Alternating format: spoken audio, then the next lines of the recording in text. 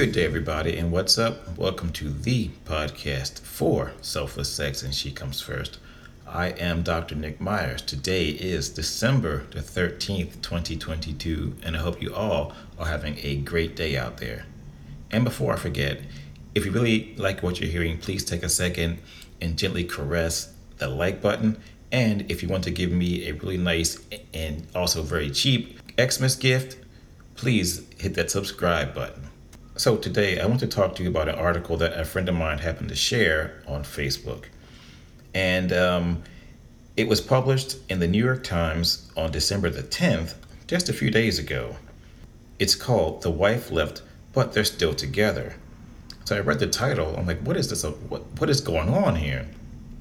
But apparently there is a phenomenon where married couples are now living apart and they are making it work. So my question out there to everyone is, could this be the solution that actually ends up saving many people's marriages?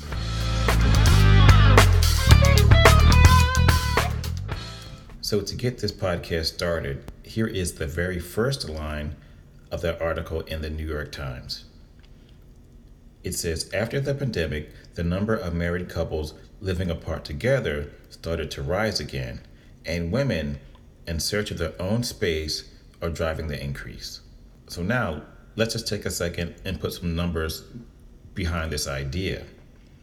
And it says, while the percentage of the population that is married declined between 2000 and 2019, the percentage of married people who live apart has increased. So to continue, the census actually says the percentage of married people who live apart rose by more than 25% between 2000 and 2019. And yes, just to be fair here, while that 25% increase does sound quite impressive, if you dig down into that number just a little bit more, you will find that 3% of married couples actually live apart.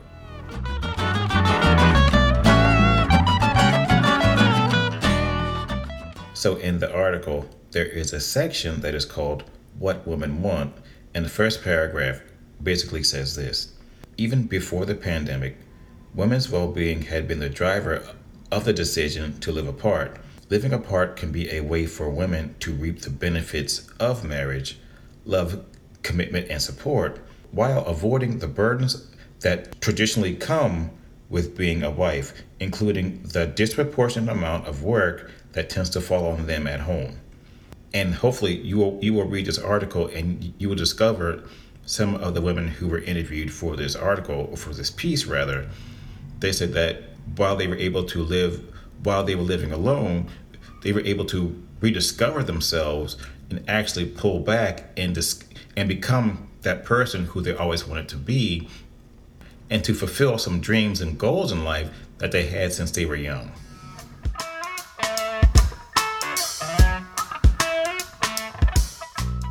So one question I have, do you think this form of marriage will actually be accepted in this country? And meaning, here I'm talking about the U.S. specifically, because we tend to hold on to old traditional values for years and decades and actually centuries, where now they are actually changing. And in the article, she actually mentions same-sex marriage. And I can easily see where she can draw that line and make that connection. It makes sense. So to carry forward that train of thought, a few weeks ago, I did a podcast on man sharing, where one man is shared by several women. And I'm not saying that they had to be married here, but there typically seems to be some sort, of long-term commitment, in this group over here.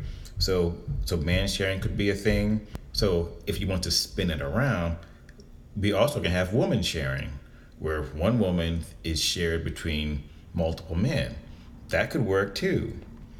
And also, one idea that seems to be gaining some traction in this country is the idea of being single and childless. Because don't forget, in this country, there's actually a stigma that gets attached to you because you don't have any children, especially from your older generations, because they will look at you like, what's going on? Why don't you have any kids? We want some grandchildren, or we want some great grandchildren or something. So there is that societal pressure that is there. But if this idea is going to work of like being married but living apart, that may work because don't forget, you are still married. And if you want to follow that whole idea, about marriage being just a legal document and the tax breaks and everything else that comes with it, that's fine. It's still recognized by the state. And the social issues may come from your friends and family who wonder why you guys aren't living together or you two are not living together. Just think about that. How would you deal with that pressure?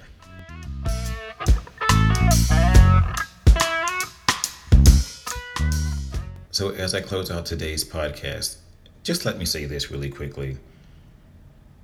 This whole idea of living apart together may work for some people because I can see some people asking questions about, oh my God, are you guys breaking up? What's going on? Because some of the fear that could come into the situation is that, yes, you are separated now, but then you are actually separated. Then you become legally separated, and then you file for divorce, and then your marriage is over. So I can easily see that pressure coming from friends and family, just asking questions about what's going on. Aren't you guys happy and things like that?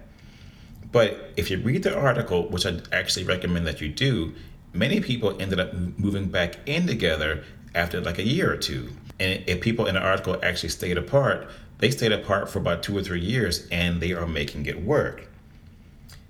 Secondly, even though it may only be 3% right now, I can easily see this concept taking hold in this country where the stigma starts to go away and that number starts to rise.